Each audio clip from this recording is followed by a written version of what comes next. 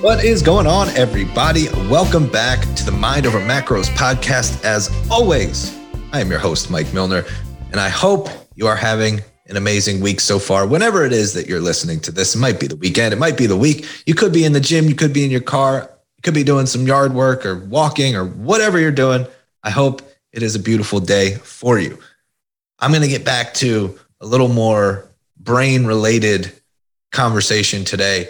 For those of you that like to nerd out about the human mind and the fascinating phenomenon that it is, you will absolutely love this conversation. For those of you who are like, I don't really care about that, just tell me about nutrition and fat loss and how to look better naked.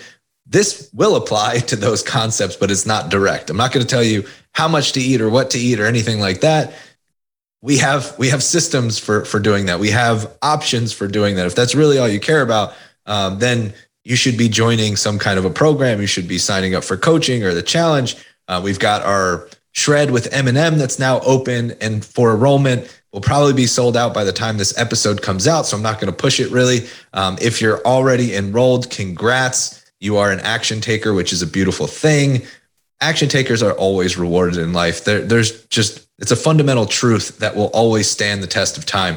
When you remove the belief that there needs to be a right time for something, or that you need to get your ducks in a row, or that you need to get organized before you take action.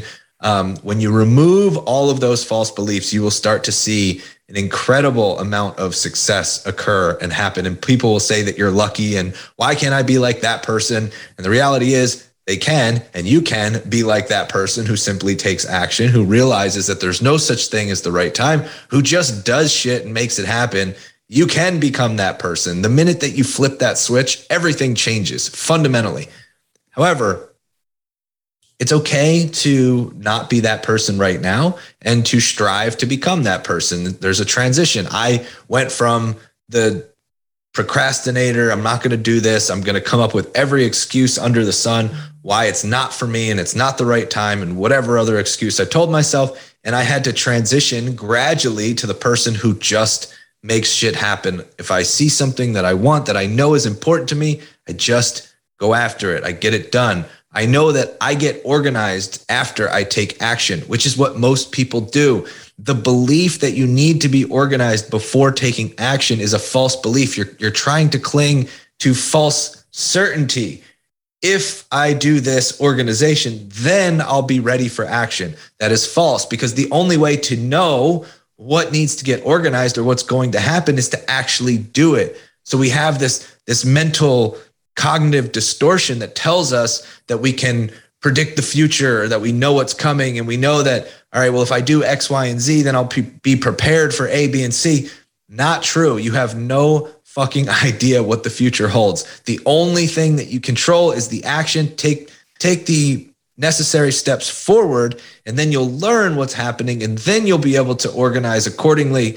And then as new information becomes available because of the actions that you're taking, you can adjust, which is how successful people continue to win. It's not that they're any better. It's simply that they take action and then they get organized and then they assimilate new information and they use that to correct course. That's it. It's nothing special. Today, I'm actually going to talk more about cognitive distortions and how to make better decisions. I think that one of the fundamental flaws that we have as humans is we're actually really bad decision makers. And there's a reason for that. Number one, we think emotionally first. We are emotional beings who think. We don't start with logic and reason, even though it's important for us to believe, like we think that we're very logical and rational and we think through things through and make decisions based off of reason and data and information. Evidence would suggest that it's the opposite. We think and we make decisions emotionally first, and then we try to validate and justify the decision with logic and reason. There's a big distinction there. Most of the time, it's the emotion first and then the logic and reason instead of the other way around. We typically don't lead with logic and reason, even though we want to believe.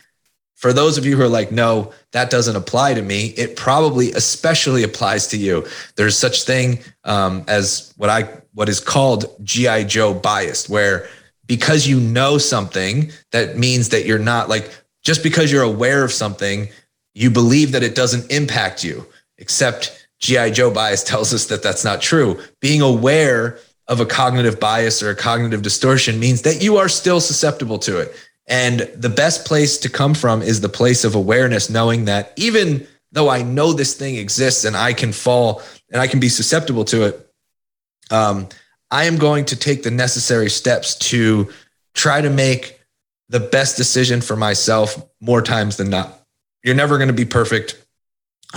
There's always going to be decisions that hindsight will tell you was a poor decision. But remember, the outcome doesn't determine whether the decision was a positive decision or not. Was it a good decision based off of the outcome? That is a really poor way to assess decision-making and behaviors. Like, you can do everything right and you can get the wrong outcome and then be like, oh, I shouldn't have made that decision. The expert thing to do, the advanced thing to do is to say, why did I make those choices? Why did I participate with, why did I act that way? Why did I choose those behaviors? And did it make sense at the time? Hindsight gives you all of those answers after the fact. It's not helpful. Like, yes, it's great to look back and say, what can I learn and what could I have done differently? But what's most important is to remember that the outcome doesn't tell you whether it was a good decision or not. For example, a lot of people play Russian roulette and win. Does that mean that it was a good decision to play? The outcome is that they won. Does that make the behavior and the decision a positive one? Is that a good decision? Probably not, because you're risking your life. What's at stake there? Let's really look at, why did we make these choices? What are the factors that went into that decision-making process? First of all, before I go into this rabbit hole any further, because we're really going to dig into cognitive distortions and how our brains work when it comes to decision-making, how to make better decisions, how to be aware of the bias and still not fall prey to it. I need to know if you like this kind of stuff. I'm always going to ask, because this is the shit that's fascinating to me. But I also know that you're probably here because you want to learn some cool shit about the metabolism and how fat loss works and nutrition and all of that stuff, which we cover plenty. But when I throw in the more mental side of things, the psychology side of things, I need to know if it's landing. I need to know if you appreciate it, if it's helpful in any way. So the best way to do that, number one, leave a 5-star rating and review on Apple Podcasts. And number two, take a screenshot of the episode, share it to your stories, tag me on Instagram at coach_Mike_Milner, and just let me know, like, hey, this episode really resonated with me, or this was really insightful, or I pulled away just like one little nugget that was helpful, whatever it may be. Just let me know. All right, so here's going to be the structure. I'm going to go over, there's a lot of cognitive distortions that exist in our brains, meaning little shortcuts that we take from a processing standpoint. Our brains are like the most epic supercomputer in the world, processing thousands of data points over time. And all this information is coming in and going out. And the brain works like a beast around the clock. And in order to help preserve some of that energy, our brain likes to create these shortcuts, these ways of shortcutting the cognitive load and the cognitive processing that takes place on a daily basis. Those are known as cognitive distortions. It's a way of getting from point A to point B in a shorter time frame. So we have several different cognitive distortions. I'm going to go over the top 10 that I think help to explain why a lot of us struggle to make better decisions and to reach our goals. I'm going to relate this specifically to your goals in fitness and nutrition, but of course, this applies to life in general. Number one is my favorite just because it's the most common and everybody understands this one. All or nothing thinking. So can also be called black and white thinking, but it's either like, if I'm not perfect, I failed. The grade is either an A or an F. There's no middle ground. It's like, and we tend to, vacillate back and forth between all or nothing, meaning that when things are going well, we extrapolate that and we believe that they're always going to be that way. And when they're going poorly, we think that we're the most epic failure in the world and we're never going to be successful. We have a really hard time living in the middle. Especially in nutrition. Like when you slip up one day, instead of thinking like, you know what, that was 6 out of 7 days that I did really well. You think to yourself, oh my God, I'm the biggest failure. I can't do this. Here we go again. Another failed diet, another failed attempt, right? You start to extrapolate the nothing. You go to the nothing side of things. And then when you're like, all right, you know what? I can get back on track. Getting back on track to you go to the all. Like, I'm going to be totally perfect. I'm going to nail my nutrition. I'm going to nail my macros. I'm going to hit my training sessions. I'm going to get my steps in, drink my water, take my supplements. Like, you go to the other end of the extreme. That's the all or nothing cognitive distortion that our brain typically takes. It's not productive. It's not helpful, but these are things that we need to create awareness around. Speaking of taking your supplements, I'm just going to throw in real quick that we still have our 20% off Organifi deal going on. They just released a new product called Glow, which is a vegan collagen peptide, which I think everybody should try.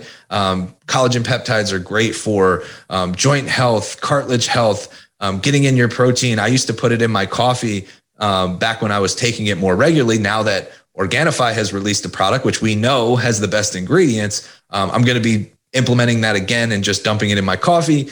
You can get it at Organifi.com/popfam. That's ORGANIFI.com/POPFAM. Use code POPFAM at checkout to get 20% off. You guys know I love their green juice. You know I'm obsessed with their gold juice. Mel and I, every single night, we have our little routine with our gold chocolate, little hot chocolate nighttime drink. Highly recommend you try that, but also give the Glow a try and let me know what you think. 20% off all of their products, amazing ingredients, amazing company, and I'm still honored to be a partner. So go to Organifi.com/popfam, use code POPFAM at checkout, get your 20% off. All right.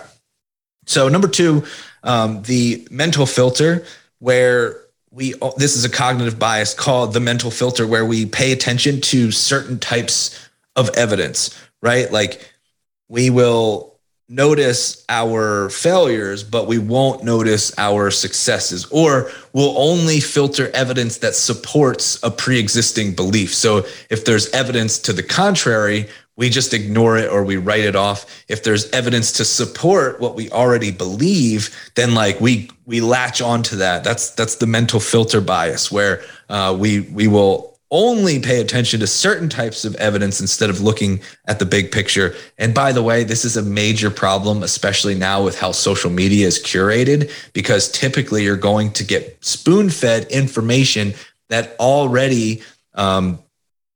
is already in alignment with your pre-existing beliefs. So it's like taking inherent bias and then just pouring gas on that fire.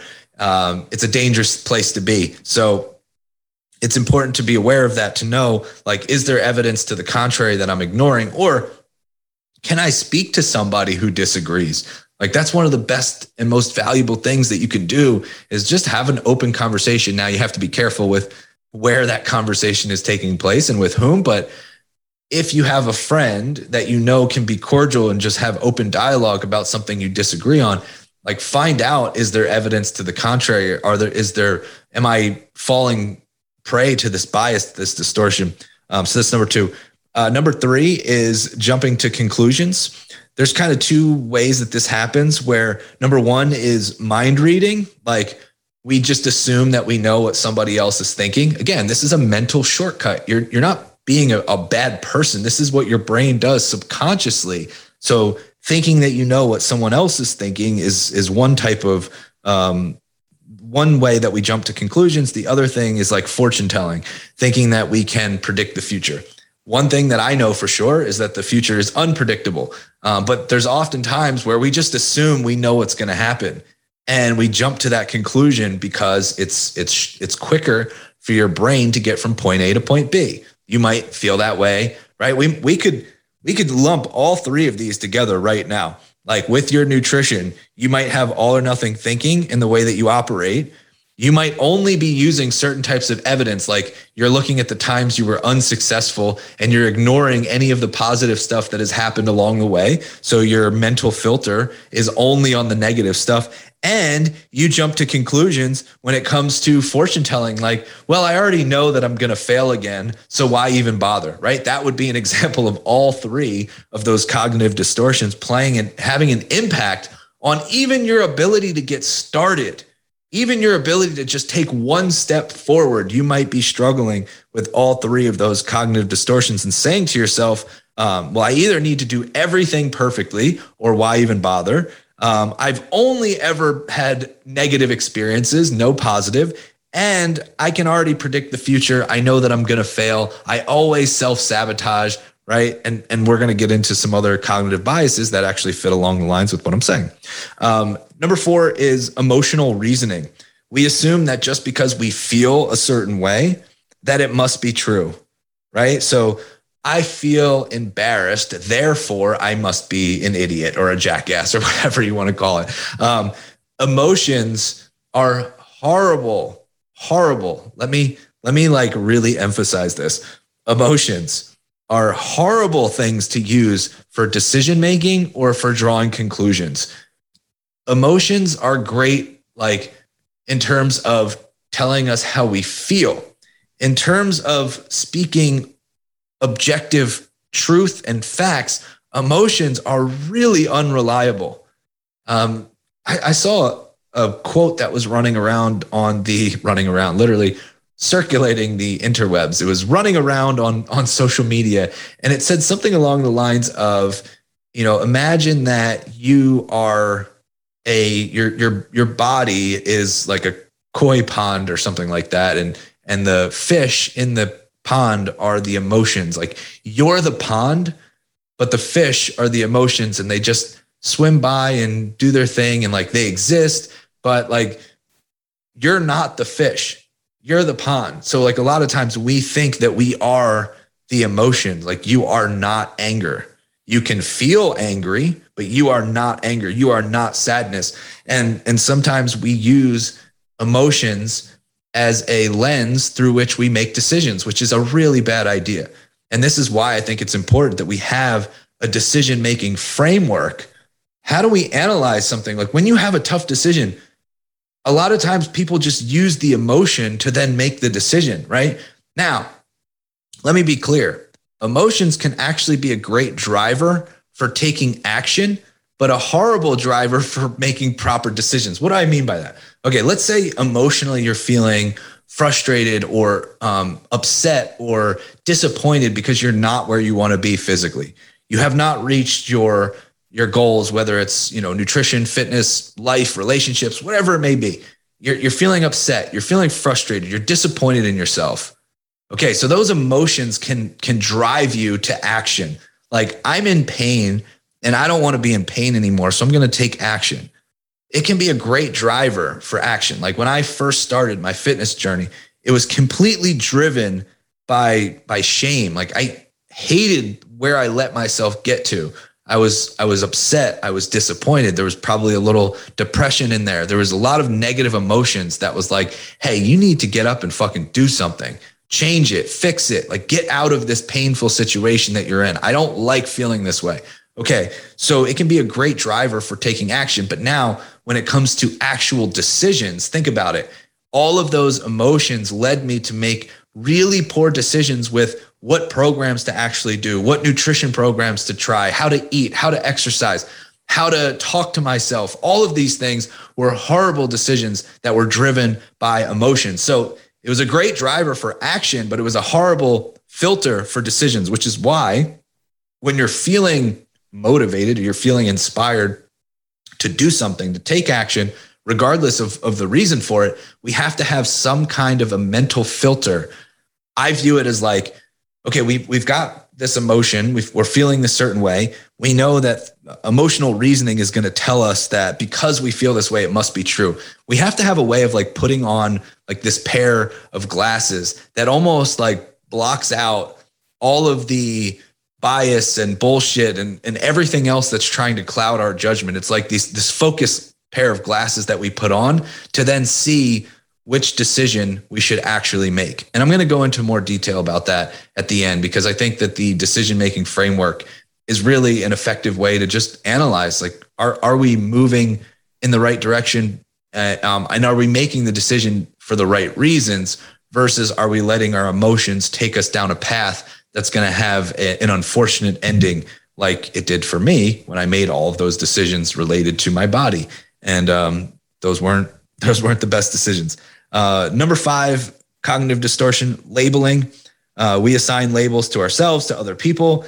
And we do this because when you label something, your brain automatically assumes all of these things about the label. Like, the reason why we're so quick to put people into groups or to categorize them, label them, the first thing that you ask somebody is like, what do you do for a living? Because when they answer, there's all of these presumptions that go along with it, right? You're meeting a person for the first time. Like, you don't know this person. They could be a terrible person, and you're on high alert. You're like, well, do I have to protect myself? Are we going to fight? Like, what's going to happen? Are you a nice person? Are you a jackass? What's going on here? So the first thing is like, hey, how are you? How's your day? Amazing. Okay, cool. Nice to meet you. What do you do for a living? And they're like, oh, I'm a lawyer. And then immediately you have all of these assumptions about lawyers because you got a label. This is what our brain does. It shortcuts the processing, the processing load to have to get from point A to point B. So you want to know, like, if you know, like, their political affiliation, if you know their religion, if you know what they do for a living, all of these things, all of these labels that we place, it might not be true. A lot of the stuff might be totally off base, but our brain feels comfortable with a label because we have all of these conclusions that we draw from labeling. It's actually one of the things that I dislike the most about our society. This is one of my least favorite cognitive distortions. I do it too. We all do it, right? We're all subject to it. But it's so unfortunate because we often think that there's just category, like there's these buckets that people fit in, and most people don't. Like, it's ridiculous to think that there's like liberal or conservative and there's nothing in between, right? It's ridiculous to have like a 2-party system of like and obviously I know, but like for all intents and purposes, Democrat, Republican, it's asinine. It makes no sense. There's so much overlap. There's so much middle ground. There's so much gray area. It is my least favorite cognitive distortion that we're obsessed with placing people into boxes and buckets. We do it with nutrition. We do it with training. We do it with everything. It's like, you have to fit into this category because then I feel safe because I know more about you, which is totally bullshit. It's just a cognitive distortion. Unfortunately, we all have it. So that's not going to go away anytime soon. We just have to navigate it. We have to be aware of it, especially when you find yourself labeling or judging yourself or somebody else. Just try to have awareness. Am I unfairly labeling or judging based off of this thing, this category? Am I doing it to myself? Am I doing it to another person? Just create awareness. Number 6, overgeneralizing. This is where you like jump to a conclusion based off of like one single event. Like, you don't even have, like, an example would be, we jump to conclusions. I always screw up on the weekend. And like, it was one weekend that you fucked up. Like, I always, right? We overgeneralize something. We see a pattern based off of a single event or a single data point. Oh, my weight always goes up. And it's like one day where it went up and actually it's trending down over time. But we overgeneralize based off of one single event.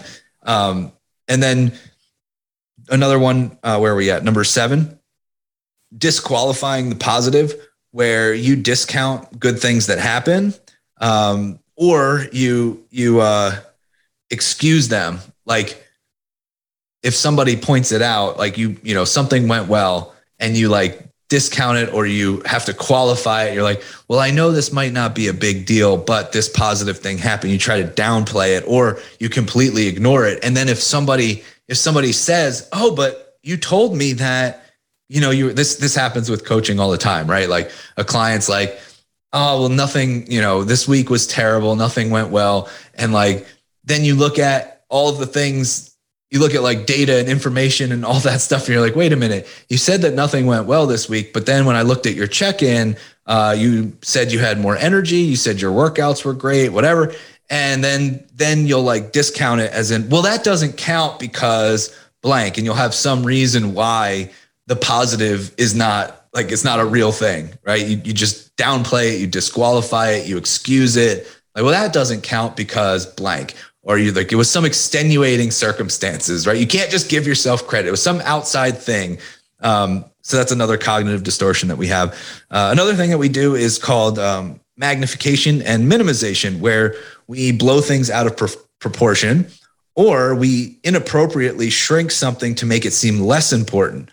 So oftentimes, the other thing that we're like, when you're future pacing, we are really, really bad at predicting the impact, positive and negative, that events will have. So if somebody's like, oh my God, if I were to get laid off, it would be the worst thing that ever happened to me in my life. Now, I'm not saying that getting laid off would be a positive experience, but we predict the future state to be much worse than it is. Same thing with positive situations. Oh, if I won the lottery, it would be the greatest thing to ever happen to me. And I'm not saying that you wouldn't be happy. What I'm saying is that we have a cognitive distortion. We have a cognitive bias that tells us that the emotional state, the positive, will not be as great as you think it will be.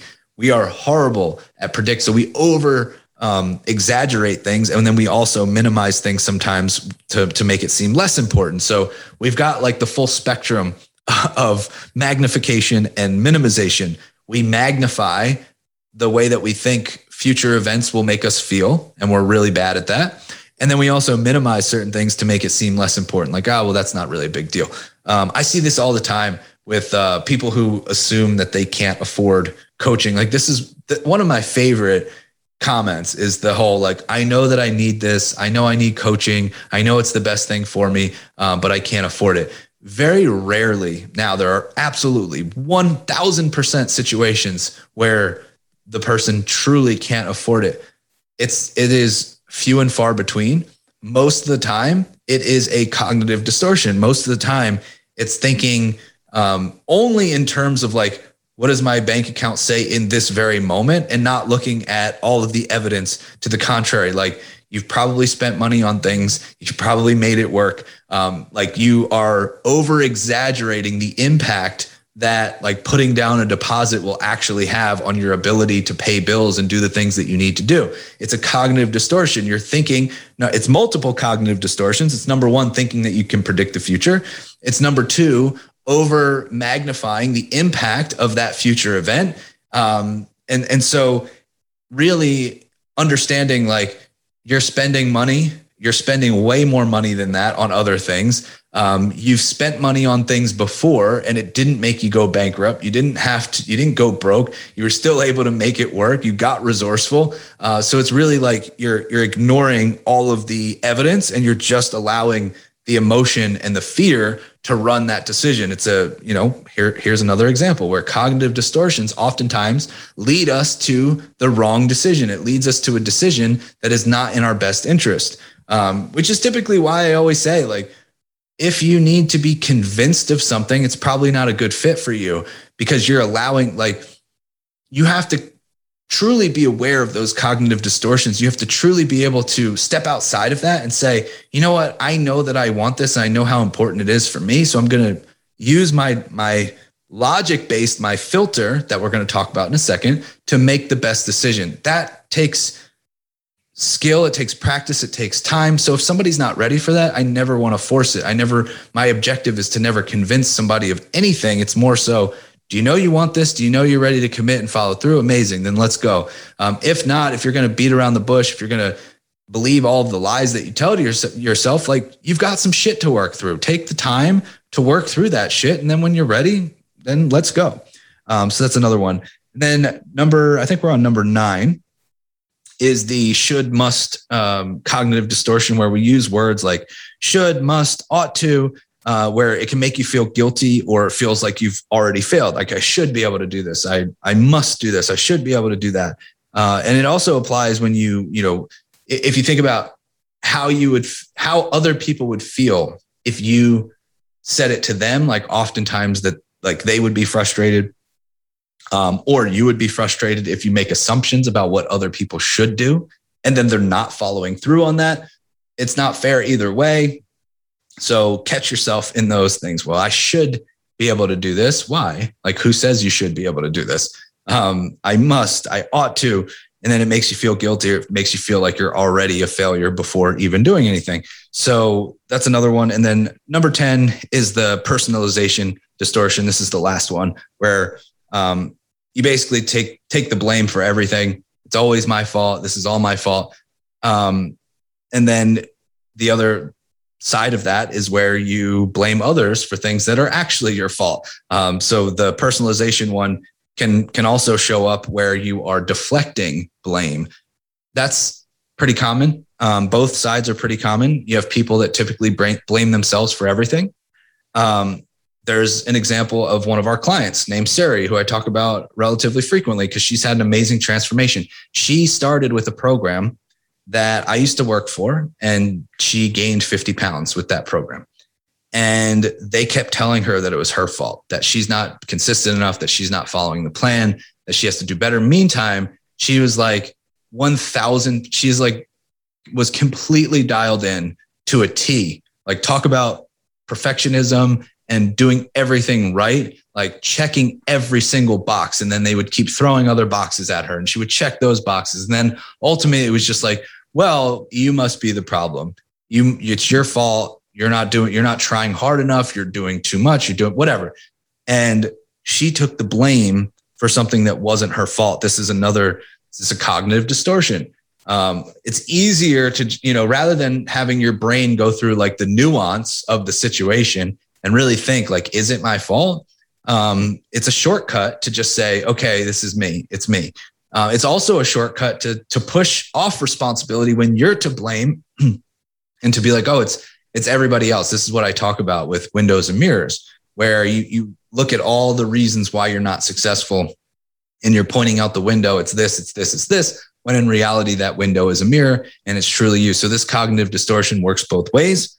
It can be taking blame for everything and not realizing that some things aren't your fault, even if they're your responsibility. Some things aren't your fault. And then it also comes into play when you are blaming other people for things that actually are your fault. So those are my top 10. There's a lot more, but those are the ones that I think really paint a clear picture as to why we suck at decision making. So with that being said, there's a very simple filter that I use. These are the glasses that I'm talking about. We know that emotions are a horrible lens through which we should view our decision-making criteria. It can help you take action, but it makes you typically, it makes you a poor decision maker. So what are the pair of glasses? It's very simple. And this is just one filter that I use. I can talk about other filters in different episodes if this is even remotely interesting, which I'm not sure that it is. We'll find out, I guess, very soon. Anyway, the filter looks like this. We're looking at three things when it comes to making a decision.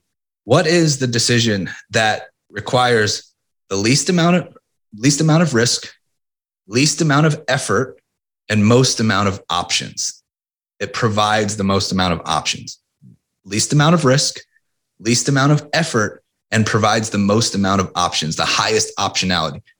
Now, why low risk? Obviously, because we want to keep asymmetry to the upside. When we're making a decision, we want to look at what is the downside, what is the upside, which has the least amount of risk. We're going to play the least amount of risk, and we're going to let time and randomness give us that asymmetry to the upside. That's number one. Least amount of effort. A lot of people are surprised by this. We're like, well, I thought you had to like bust your ass and work all day and no days off, beast mode. Like, no, that's a horrible way of thinking. Because a plan that requires you to be at your best all the time to see results is a terrible plan. If you're always required to be at your best to see success, you will never be successful. It's impossible. It is an impossible standard. Think about running a marathon.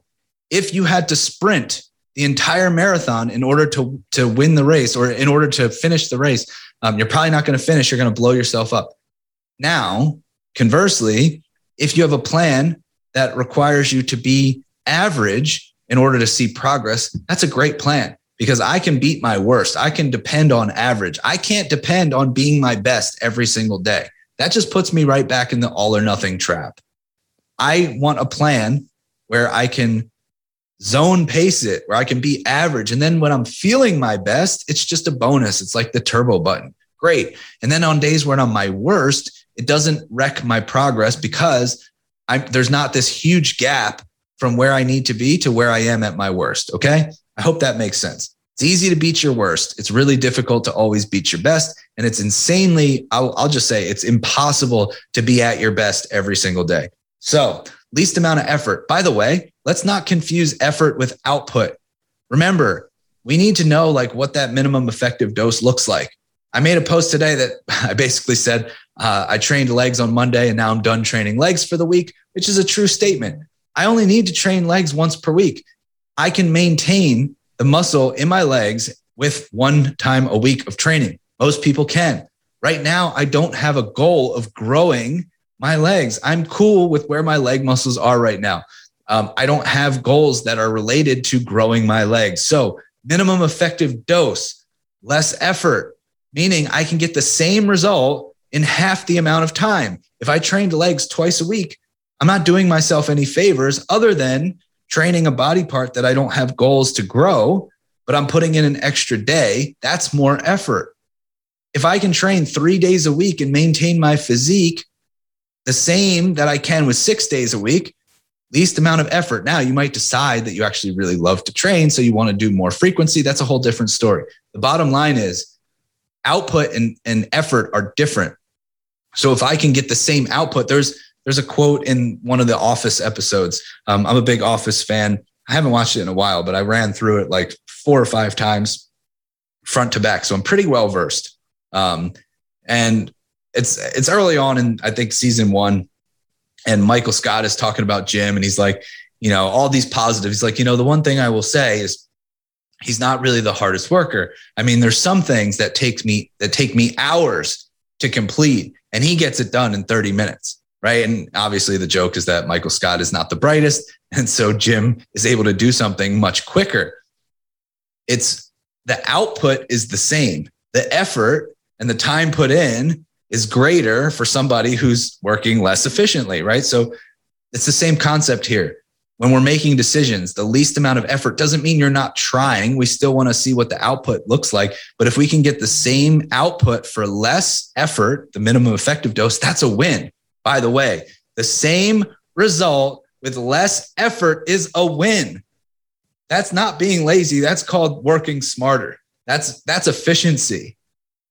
The same result with less effort is a win.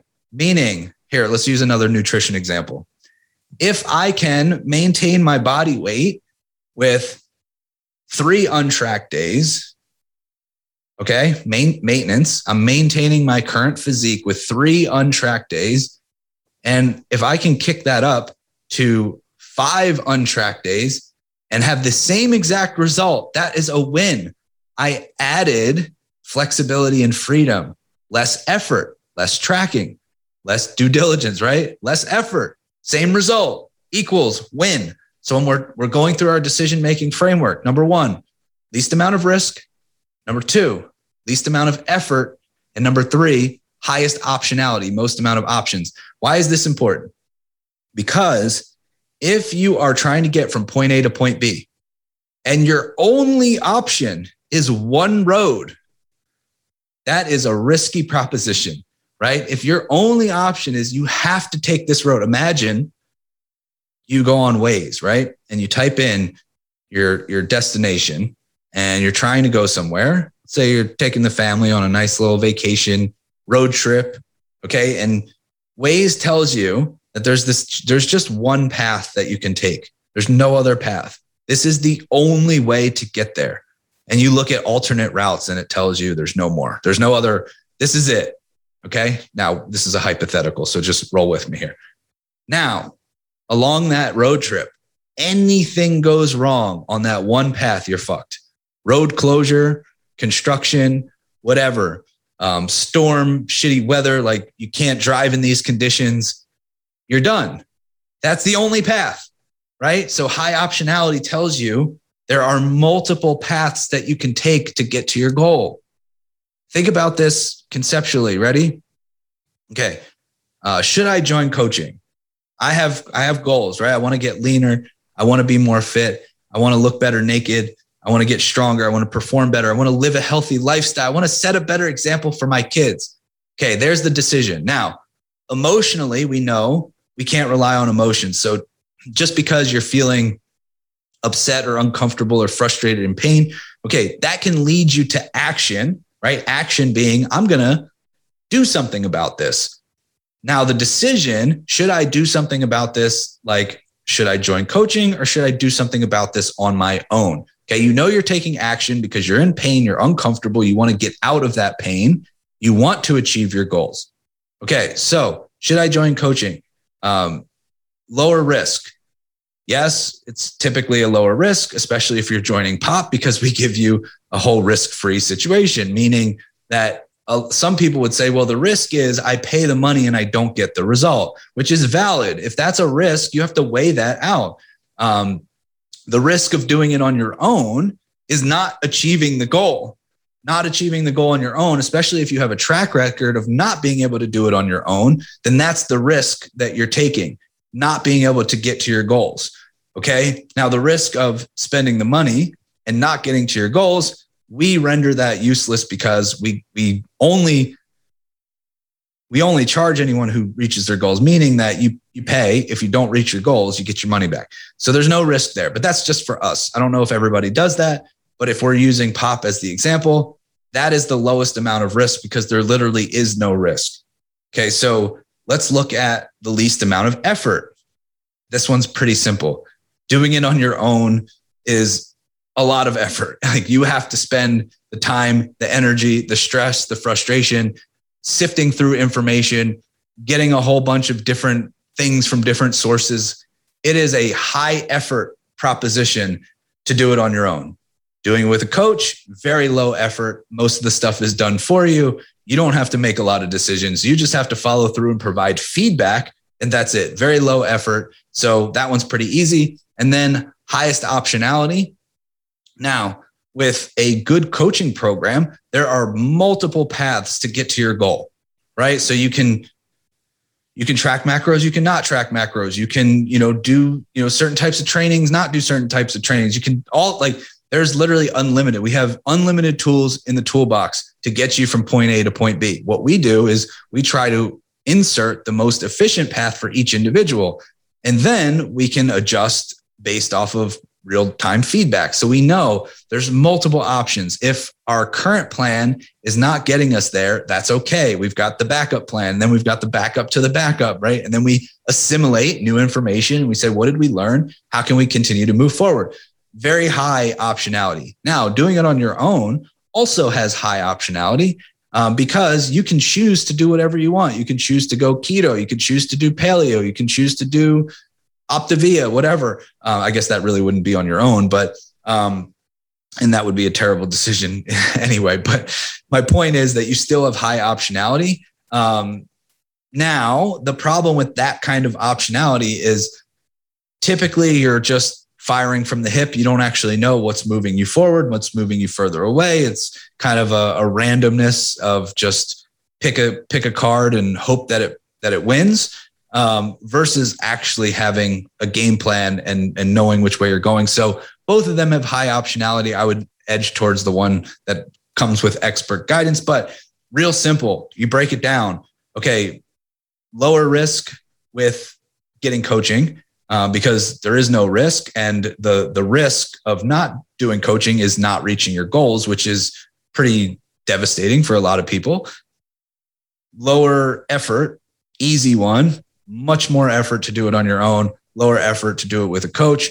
And then high optionality, both are going to have high optionality, but typically you're going to get better options when you have a coach telling you which direction to go. So it seems pretty straightforward. Like, we remove all of the bias, we remove the distortion, and we just say, what's the least amount of risk, least amount of effort, most amount of options.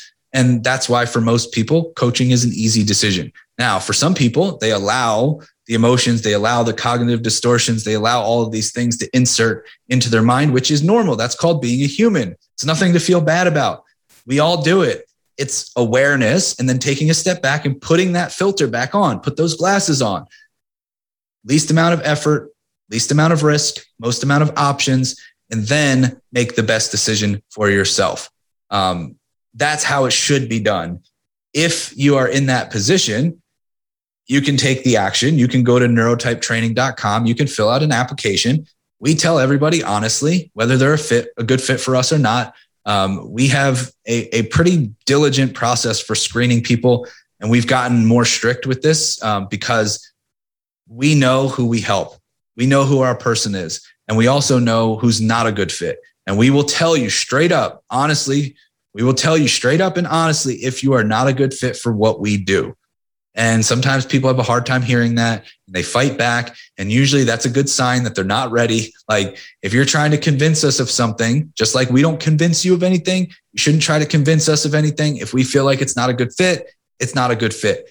Again, for the people that know that they're going to follow through and commit, they're like, I know this is important to me. I know I want this.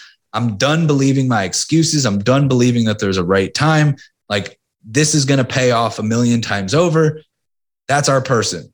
That person crushes every fucking time. Like we've had examples across the board. Mel's working with a client.